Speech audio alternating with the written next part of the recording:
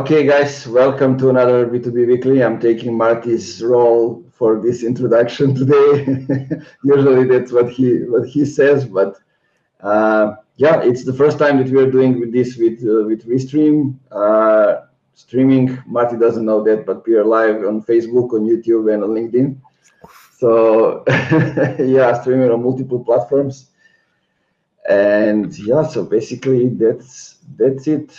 Marty, can you tell people? I think we will have people that haven't been on B2B Weekly Live before. So what is this show actually about? Yeah, so this show is just an excuse for you, Nemanja, and I to talk to each other every week and see each other's face. But jokes aside, I think the goal of this show is to really put together a place where people can come in and ask questions about everything that's B2B related. So sales, marketing, we have salespeople, we have marketers, we have founders, CEOs. And it's a place for us to come together, discuss topics, and discuss it from a point of people who are actually doing it, from people who are in the trenches, who are doing it every day. And I think you and I, Nemanja, who run marketing agencies as a whole, we're still on the trenches, and we're still practitioners and operators, and we're able to talk about things that we actually do. We don't sell anything. We just focus on trying to share what we know and trying to do it in a way where people can interact, people can ask questions, and we usually do a bit of topics at the beginning, and then we do Q&A at the end as well. And we've been running it for almost a year now. I think we're in season 2, and we're excited now that we have LinkedIn Live and everything else to be able to stream it in different platforms. Yeah, exactly. And I was just thinking what you were saying before the call, because like I was talking with Ivan from my team, how basically we are closing like all the SQLs that we get that come to me just for one single reason, because we are actually doing the work. We are working with companies, we are inside the companies, and that's it. That's how I can know what their problems are, and I can explain it from their perspective. Yeah, and maybe one day we're not able to do the show anymore because maybe we're too far away from the production side, and maybe we're not practitioners. But I think we're not just doing it for clients, we're also doing it for ourselves, right? So the things that we talk about, when I was promoting the post yesterday, we're doing it for clients and we're doing it for ourselves. So we usually do it for both sides of things. So that gives us real life experience in everything that we talk to, which doesn't mean that it's perfect or right or we're always correct. It means that at least that's what we're doing, that's what we're testing, and we have some data to back it up. Exactly. So what are some of the topics that we're going to cover today? Yep. So I want to start by, I have 4 things that we can discuss, and then we can do a bit of Q&A. The first topic was about SDRs. So I've seen a lot of SDRs do great stuff on LinkedIn and overall. And we've seen that position evolve, I think, over the last few years. And I wonder where that position is going to go in the future. So my first topic for today is, what do you think the SDR role should be? And how do you think it's going to change in the future? What do you think an SDR or somebody who is right now or who wants to be an SDR should be thinking about how the goal in the industry will change over the next few years? I mean, I'm just going to talk from the perspective of someone who hasn't been an SDR. I've been doing a little bit of sales, but I wouldn't call that SDR, since I've been doing it as I was the GM at the moment. So what I've been seeing is that the role is been evolving as are the social media platforms and marketing overall, and the businesses, and kind of how things are changing, because like they need to create long-term relationship with those clients, especially in B2B when the sales cycles are longer. So you cannot just go and do the outreach. I mean, during email, you can, but it is just the start. And you start building that relationship over and over again. I mean, some of the things that SDR need to do, or the best one started doing it a while ago, is behave like a marketer at some way. So kind of educate your accounts, educate people about what you are doing, create a personal brand also, so you can be the guy for that niche, for that industry, you know, that you are the go-to person for that. And basically all those things that I'm mentioning is just the things that will make it easy for you to sell. Right. And I think my biggest point from here is what you were talking about, SDRs becoming more like marketers. I think the lines between sales and marketing have been blurred, and SDRs are in a position to take advantage of that. So it's very interesting to me to see how certain numbers of SDRs get marketing and how it's changing their jobs. Obviously, like you said, I'm not an SDR myself, though sometimes being a CEO feels like being an overglorified salesperson. But from the outside looking in, I 100% see how the ones that are getting content marketing, the ones that get personal branding, they're taking advantage over the others. Because even when they do the outreach, if you reach out to me on LinkedIn and I check your profile and there's nothing, it looks like a cemetery, I'm not going to reach out because you have no expertise and you don't provide any assurance that you know what you're doing. But if I check out your profile and there's articles, there's content creations, you run a podcast, whatever that looks like, then I understand that you know what you're talking about. So even from an SDR standpoint, like reaching out, it's going to change the results that you're getting. And then there's other ways that you can drive inbound, not just outbound. So if you become an SDR who drives both inbound and outbound, you become super valuable to that company. Then you can go for whatever you want from that. You can go into like marketing, or you can go to AE and higher up in sales. So the ones that are getting it, I think, are going to make the whole difference. The one SDR that runs a podcast, the one SDR that builds a community around them, they're the ones that are going to kill it. Because when you have both the sales ability and the marketing ability, you become really dangerous. Yeah, and it's unfortunate that so little marketing people understand that. But anyway, I think like compared to that, when we look at the marketing side, basically I think for them it's much more important to kind of understand how they can contribute to the revenue, not to kind of go and do what the salesperson people are doing. Because like I want to mention Chris Walker, because he said one thing in the recent podcast, and it is that B2B companies are sales companies. They're not marketing companies. And it makes a huge difference, because if you're sales oriented and you have marketing, then you get marketing to do the sales as well, maybe some different way. And I mean, it's that basic. We need to look at the things from that basic founding perspective so we can see what's going on actually out there. Well, there's nothing more sad than a marketer doing sales, right? Like, that should be a tweet. But yeah, marketing companies would hate it. Yeah. Marketing agencies, sorry. But that said, there's marketers as a whole, they need to be more revenue oriented eventually, right? Like they need to actually deliver some tangible results. Like they cannot just put out a white paper every quarter and think that they're good. Like they actually have to see how they're contributing to revenue and how that their marketing efforts are tied down. Obviously, I'm not looking for an immediate ROI. Like I get that, because that incentivizes sales-oriented behavior. But I am looking for you to at least have the mentality of, we're here to make the company money. Doesn't have to be tomorrow, but we have to build that brand to make company money, which I think salespeople have it. Which leads me to the point of the marketers that get sales, or the salesperson that get marketing, are the ones that are going to win, because you're more versatile and you can take the good side from both ends. Kind of reminds me of basketball. If you are an inside guy that can play on the outside, then you have an advantage, and vice versa. So it's like being open to exploring the other side and not seeing that there's an internal fight in the company, I think gives a big opportunity for people. Yeah, I agree. Something that leads me, now that we're talking about driving leads and driving inbound, what would you tell CEO as a marketer or as a marketing agency?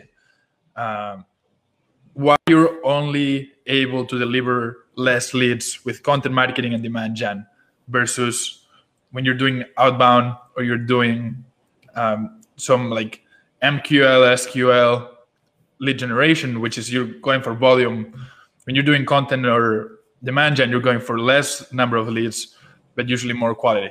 How would you have that conversation with the CEO who's like, you're delivering me 10 leads per month. Why are you not delivering me 100, like syndication or all the other stuff is driving me? So what is my perspective? Am I somebody who is pitching them for some services, or I'm somebody who is employed in the company? Like you're either an employee or you're a marketing consultant, marketing agency who's talking to the CEO and doing that. I think both. It's the same conversation for both. Yeah. So if I'm an agency, so outsider of the company, I'm not getting into that situation. First of all, like if they don't believe in it, I'm not even getting into that conversation. That's the first one. I mean, it all depends on some things. What is their big ask? Is it get a demo? Is it free trials? Is it, I don't know, schedule a call or something else? And I would like to have a chance to kind of go and see do they convert on some of those, or how do demo calls convert? How do free trials convert? How do scheduling calls convert? So let's say then I see if we have material over there to work with something. Like if it's 30% converting on I don't know, on free trials, let's see why they are converting. Who are those people? Where they are coming from? And then I choose one. It doesn't have to be like getting more MQLs. But if I can find one of those three and see, okay, this is working from that in that perspective, and I can have that conversation then with a CEO, because I can explain them exactly what are the differences. Like you have people converting over here this percent. You have here people converting, I don't know, a lower percent than this. And so if we have it, let's look at those that are converting the most, and let's use that. Do a research, see why this is happening, and then kind of go from there. Put the popular expression, put the gasoline on it and go for it. But if I'm the marketer working in the company, I mean, it changes completely the narrative, because it's if you know how things are going, you can do like a couple of things. First is you can try to explain why this can be done better, why this is wrong thing to do, why you need to focus on the content, getting more inbound leads, inbound SQLs, and kind of go into the different ways. Even do it on the side as something that you invest your time and money in it, if you want to prove it, and this is the company that you want to stay to work at. Then you can use CEO's language, so they can understand it, talking about numbers, about the revenue, about, I don't know, if they are developers even talking about solving a specific problem, why this is not solving a problem, it's making the bigger one, those kind of things. And the second thing you can do is, if it doesn't work, you can get out of there. That's basically two things. Yeah, that's always an option. I think the key here is to kind of regroup the KPIs that matter, right? Because if the CEO is telling you, hey, marketing is driving me 10 leads a month, while sales is driving me 100 leads a month, why is the disconnect here? I think the key is to pull back from leads generated number as the main KPI and go back to revenue generated, right? Because if you're generating 10 leads inbound, but you're closing 5 of them because they have shorter sales cycles, because they have higher win rates, and you're generating equally or as much money as sales is generating through those 100 leads qualified, then I think the conversation is about the KPI that's more important, which is revenue generated. And not only that, we've talked about it in other episodes, but there's the fact of if you're generating 100 leads through sales and outbound that requires maybe 4 SDRs that you have to pay every month, versus if you're generating 10 inbound leads, you might require only 1 salesperson, and then you're saving all that money. That it's a hidden cost that a lot of people don't count. So the conversation is about, you're the CEO, what do you want? You want leads or do you want money? Because you cannot make payroll with 100 leads. You can make payroll with actual conversions. So finding like you were saying, communicate their language. What KPIs do they really matter to them? And then once you have the data to track that, then I think it makes everything much easier.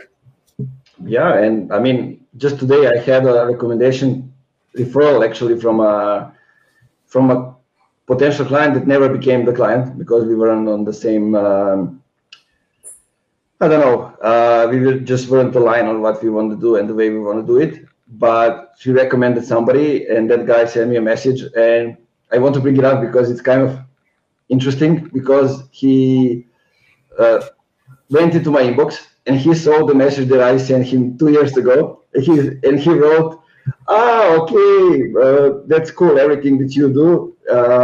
I mean, I changed 2 companies. Right. And like, it's okay, we can have a conversation to kind of see, are we aligned? I'm like doing this and that. And like, if you are familiar with the Pipedrive and you can generate leads, that's great. Like I said, look, like we are as far from you being our ideal client as possible. Looking at what you do, the way you do it, the way you communicate it, and the way what you want to achieve. So I said it's better not to have that conversation. Right. I mean, but that gives you credibility, right? Because I think we talked about it actually last week, that saying no to people means that when you say yes, you actually mean it. Yes. We just had this client refer us, like it's a huge client that I have a really good relationship with the founder, and we're working together, we're collaborating in many different ways. And he told me, I have this client who is looking for organic social, but they're looking for like engagement and all that type of stuff. And we're looking at it if we can help them or not. And it could be like an easy, like $4,000 or $5,000 a month retainer. And I'm dubious until I'm clear that we can help them to say yes, because I have this really good relationship built with him. And if we fuck up that project, then the relationship is broken. So like taking 5 to 7, 8K less a month, it might be a good investment in the future, unless we can actually help them. If we can help them, we will. But saying no and being honest and radically transparent is probably one of the things that salesperson have to do better, right? Because you're incentivized to sell. But when you're a founder CEO, you know that if you sell, then you have to do the production. And if the production fucks up, then the financials are messed up. When you're just a salesperson, you think, as long as I hit my quota, I'm fine. So you try to sell everything to everybody. I mean, you can do that when you have a leverage to do it, to say no. Yeah, from just when you are starting, you don't have it, and that's a different conversation. But yeah, definitely, as you are growing, as you are learning who are your ideal customers are, what are your exactly the services or the product, you're improving them. That's how you get to the moment of saying no more. Yeah, that's ideal. I have a couple more things. We talked before about sales generated leads versus marketing generated leads. I wanted to ask you, after working with so many B2B companies, what's the right mix of inbound versus outbound that you found? What companies should be thinking in terms of like, do we double down on inbound? Do we double down on outbound? Do we combine them? Is there a mix that we should go for? Do you have any ratios in mind of what people should be thinking about when it comes to inbound versus outbound? I don't. I wish I have, but I don't. I don't think there are, by the way. I think it's a case-by-case scenario. Yeah, probably. I don't know, but it all depends how the company is structured. You know, that's a big factor. And like we're working with companies that are already there, already making the revenue already growing and growing fast, like most of them. So they already have a formed team. Sometimes they have more salespeople. Sometimes it's more of some other structure, like they have more product people. It all depends. Like not many of them have a huge marketing team. That never happened. So maybe it's one person, or it's like a team of three at best. So that's usually how it goes. And then basically, it's seeing what they can do from that side, what they can do from this side, and if we are the right fit for them. If they want to invest inbound, that's where they go to us. No matter if they're doing outbound or not. But often we got asked to recommend somebody for the outbound as well. So it happens more and more. Then we enter the company, we start working with them. They ask us to recommend somebody for the outreach, and we recommend somebody, and then we start doing both from both sides. But it's not the company who is doing it, so it's not their assets. Is somebody from outside. Interesting. Yeah, for us, the reason I asked that question is because we started doing both, right? We have built this content machine that we run based around my personal brand. We're going to introduce company brand in Q2 as well, because that's one of the goals for the year, to not just drive leads from my own personal brand, but to drive from company brand. But we're also working with a partner to do outbound. And I used to be the guy of like just inbound, never outbound. And then I was like, fuck it, I'm going to test it out to see how it works. And it's good. Like, it's not like I used to have this idea of like doing outbound is like cheating and companies should never do outbound. But if you do it right, I think there's an opportunity there. So I think testing it out has changed my mind into what the right mix is. I think companies should do both. There's certain companies that are more oriented for one or the other. So it still has to be on a case-by-case scenario. But if you can do both, why not do that? If you have the economics to do both and the team to do both and resources, it can only help. You just have to do them right. Yeah, I totally agree. There's no reason to do one and not to do the other if you have, if you can. But when it comes to building the companies and how you structure your team and everything, this is where it's not like you can do both, you can do this or you can do this, because marketing is there to create an engine for the growth, and sales is here to kind of take it to the next level. That's how it should be. But a lot of companies are making the mistakes of hiring more salespeople, and then they need more leads for those salespeople to call people, and that's how they do it all wrong. Yeah, for us, we're always going to scale through marketing, because I think that's because I'm a marketing-oriented CEO. So we're always going to scale through more content, through more distribution, right? We're going to scale through that. And then we're going to add salespeople to just close it. Like, not really SDRs. We have this partner who kind of is like an SDR outsourced, but we're not going to add SDR people. We're going to add closers.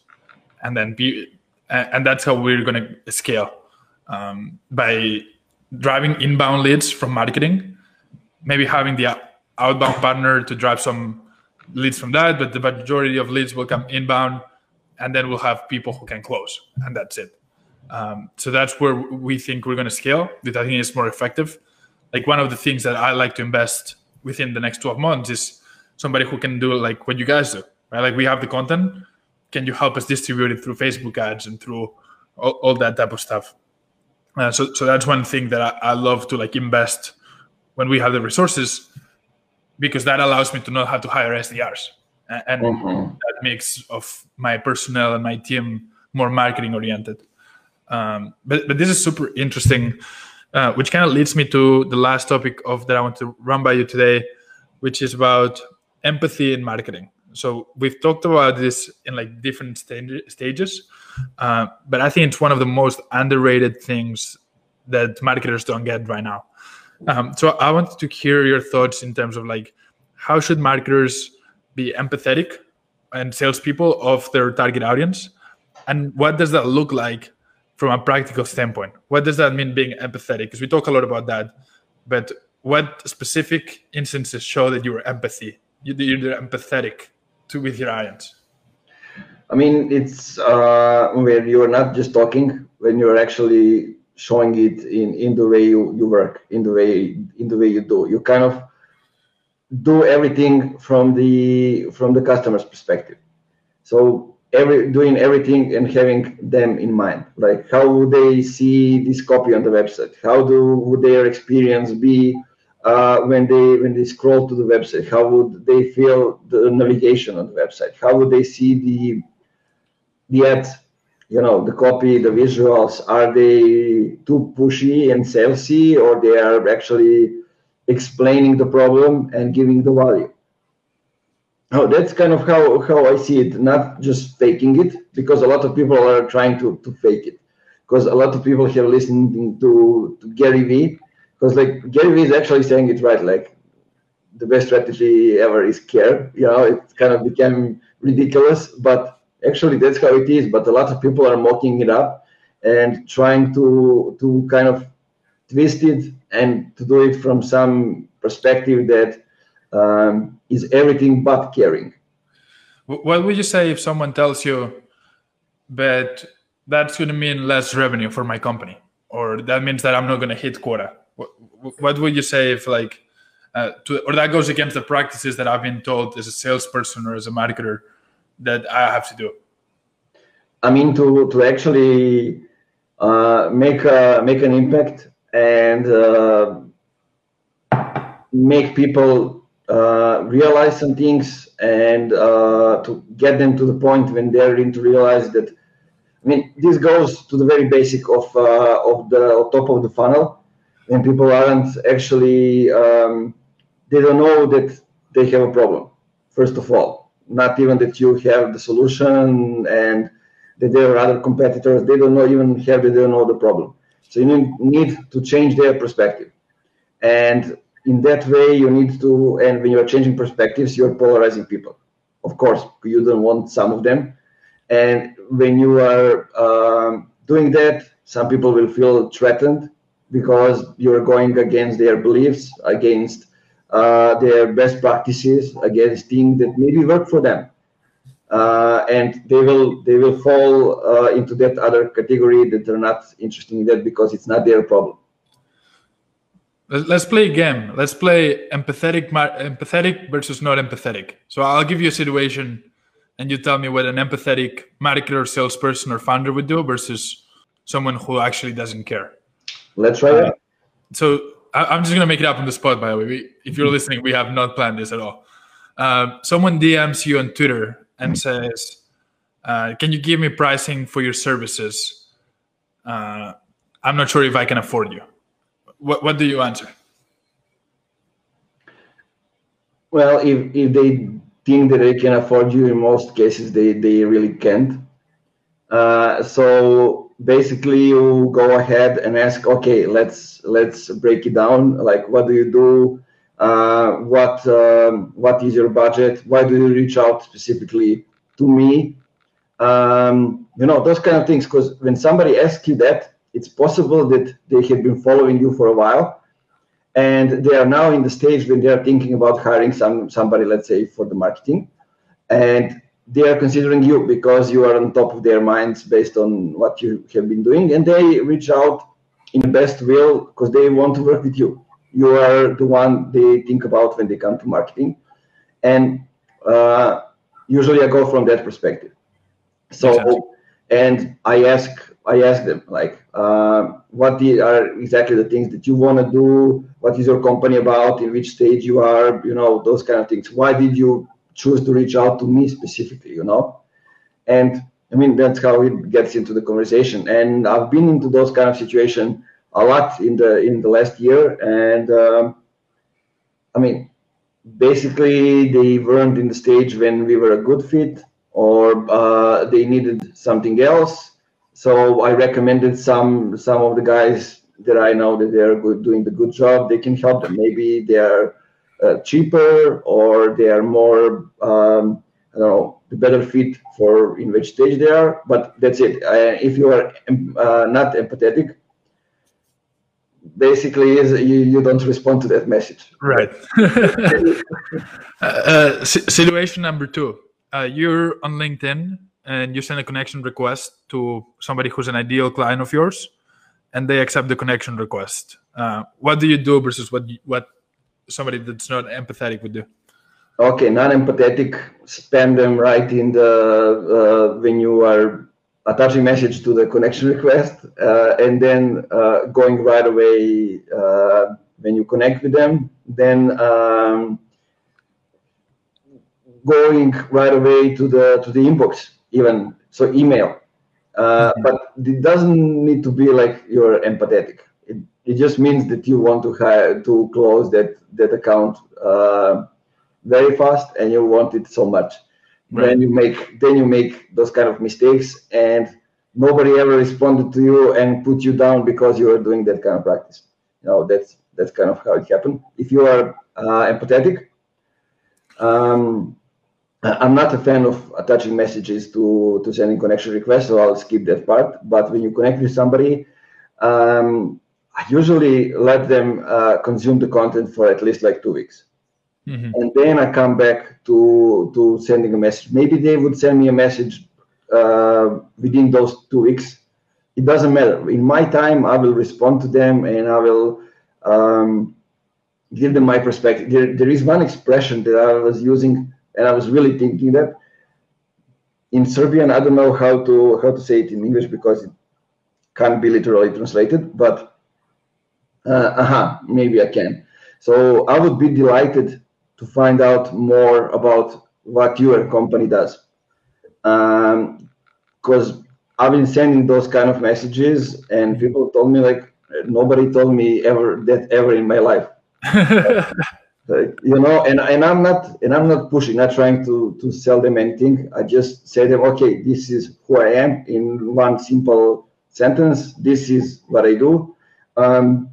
I usually send them a link to one of the articles that I think can give them benefit, and the rest of the conversation is about them. So I ask them, what do you do? I saw you here. I saw that you are working on this kind of stuff. So those kind of stuff, and I don't ask them even for scheduling a call or anything. Like, it should be short, simple, showing that you care, and nothing else. That's the first message. I mean, that's how things in real life actually go. Makes sense. Situation number 3, and final situation. Somebody either registers for a podcast or downloads a white paper or an ebook from your site, and they give their email to you. What do you do from there? It all depends. If they downloaded the PDF, which is, look, this is kind of stuff which is standard. It's not empathetic or not being empathetic. I mean, it can be, but let's say what is the best practice. What should be the best practice? So if somebody downloads the PDF, usually there should be like an email cadence, like I don't know. I like the basic one with 5 emails in 7 days. And the first one is just, here's your PDF. And maybe announcing like in the next 7 days, you'll get 4 more emails from us, just because we want to tell you a little bit more about the topic that is in the document. You requested, yep. Yeah, so if it's more turned to sales, then you will go with the second email, which goes broader into the topic. The third one, which is case studies.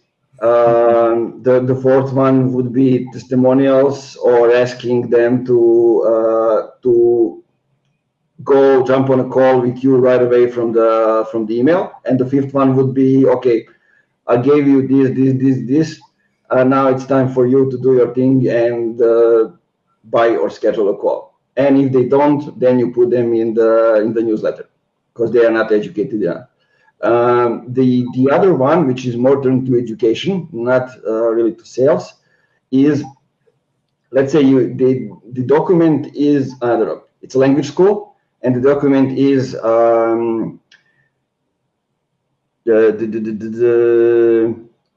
informal verbs in German language, something Right. like that. Yeah. So, and it's a workbook for they can like practice that. And so the first mail is the same. And now the next 3 emails are actually more about first, second, and the third informal verb in German language. Right. Because you give them enough information so they can fill in the workbook and kind of learn. And this is actually an example that we used. And accidentally, I was the one who kind of stopped the third email from going. I was mixing with something, and the third one didn't go. And I mean, people were really downloading it. When I say really, I mean like 5,000 downloads, and they were giving us reviews on Facebook. And one of them wrote, "Everything is great, everything is excellent. Can you just send me the third email because I never got it." And then you know that you are really giving people the value, and because they are really being careful, and because they had the first verb, they had the third one, but they didn't get the second one, so they couldn't fill in the workbook the right way. Right, but that's what you want, right? You want your content to be so valuable that you're you want to educate them, and here the goal is for them to I don't know what it was, but it can be like they can come to the language school to kind of do a consultation of what they can get enrolled in some languages, or they can use the coupon to kind of, I don't know, get a free class or something like that. Whatever it is, the big ask at the moment. Right, exactly. But yeah, I thought this was interesting, right? We can see the difference between marketers who are audience-centric and consumer-centric versus marketers who want to do what's easy for them or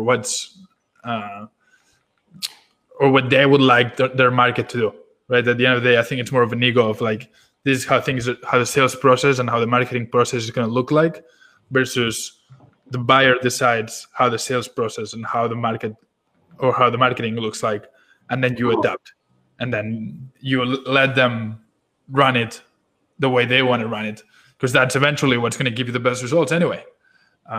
So you might trick some people by not being empathetic and by doing the old school practices, but long term, you're not going to build a sustainable company. I think with that, you have to build a marketing campaign and a sales campaign that focuses on what your buyer wants versus what you would like that your buyer wanted.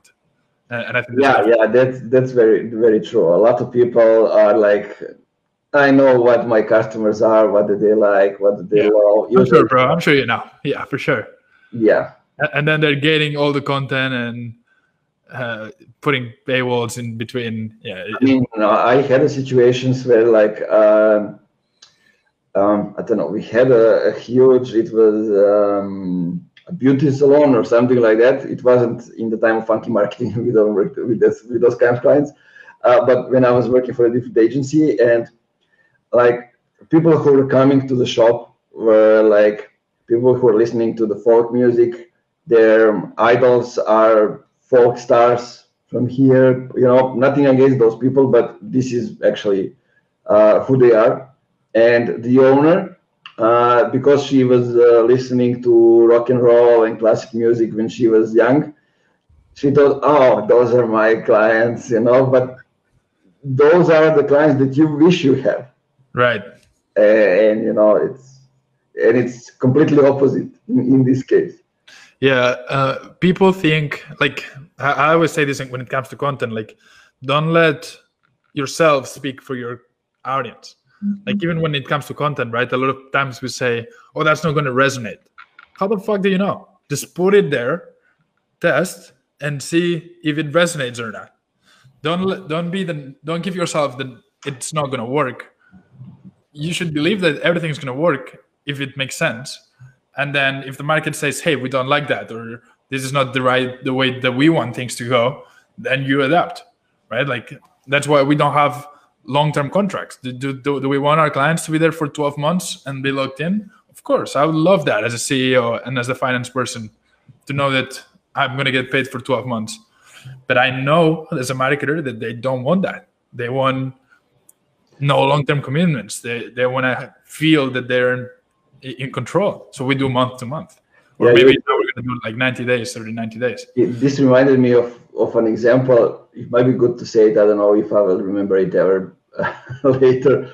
But while we were doing the job for that client, the idea was to get them some presents, I don't know, something like that, and do sort of a lead generation on Facebook.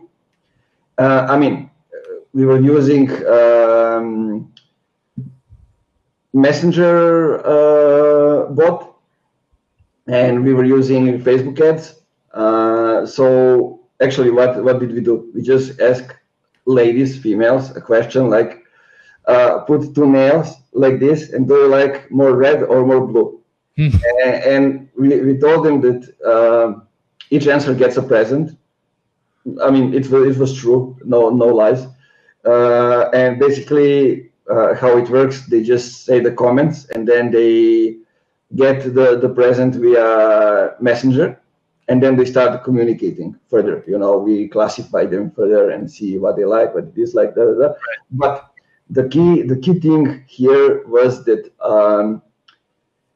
we were watching what's going on. So their husbands were watching football. It was the World Cup, or it was European. I don't know, but Serbia was playing.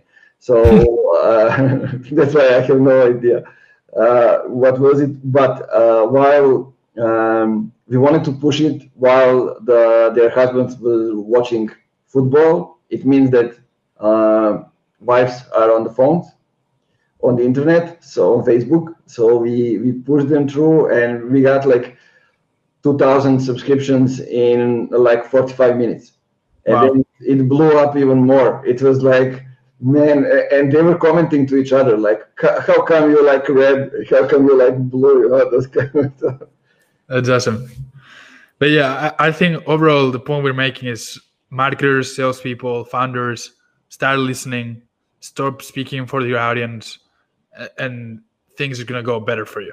Like, don't let your ego or what you think you know be over-indexed what the actual market's telling you. But yeah, this is all the 4 things that I have. I don't know if you have any other topics that you'd like to discuss today, but I thought we covered some quite tactical stuff. Yeah, I think we have some people listening to us. I don't know if it's the right number, because on LinkedIn it's going a few seconds back. But guys, if you have any questions, feel free to drop them in comments or in the chat. If not, I mean, you can always send the questions to Marty and me whenever, because this is the thing we are doing every Wednesday, 6 p.m. CET or 12 p.m. Eastern.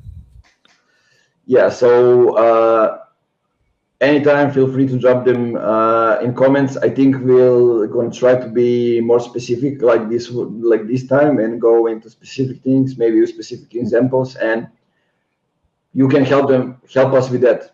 I mean, if you are struggling with something, having specific problems, don't know how to handle something related to the marketing, to the content, to anything that we talk about here, feel free to send us message anytime, and we'll be happy to answer.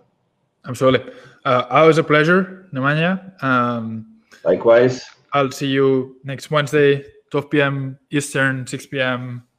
Europe time, with more B2B Weekly. You want to finish it like you took away my intro as well?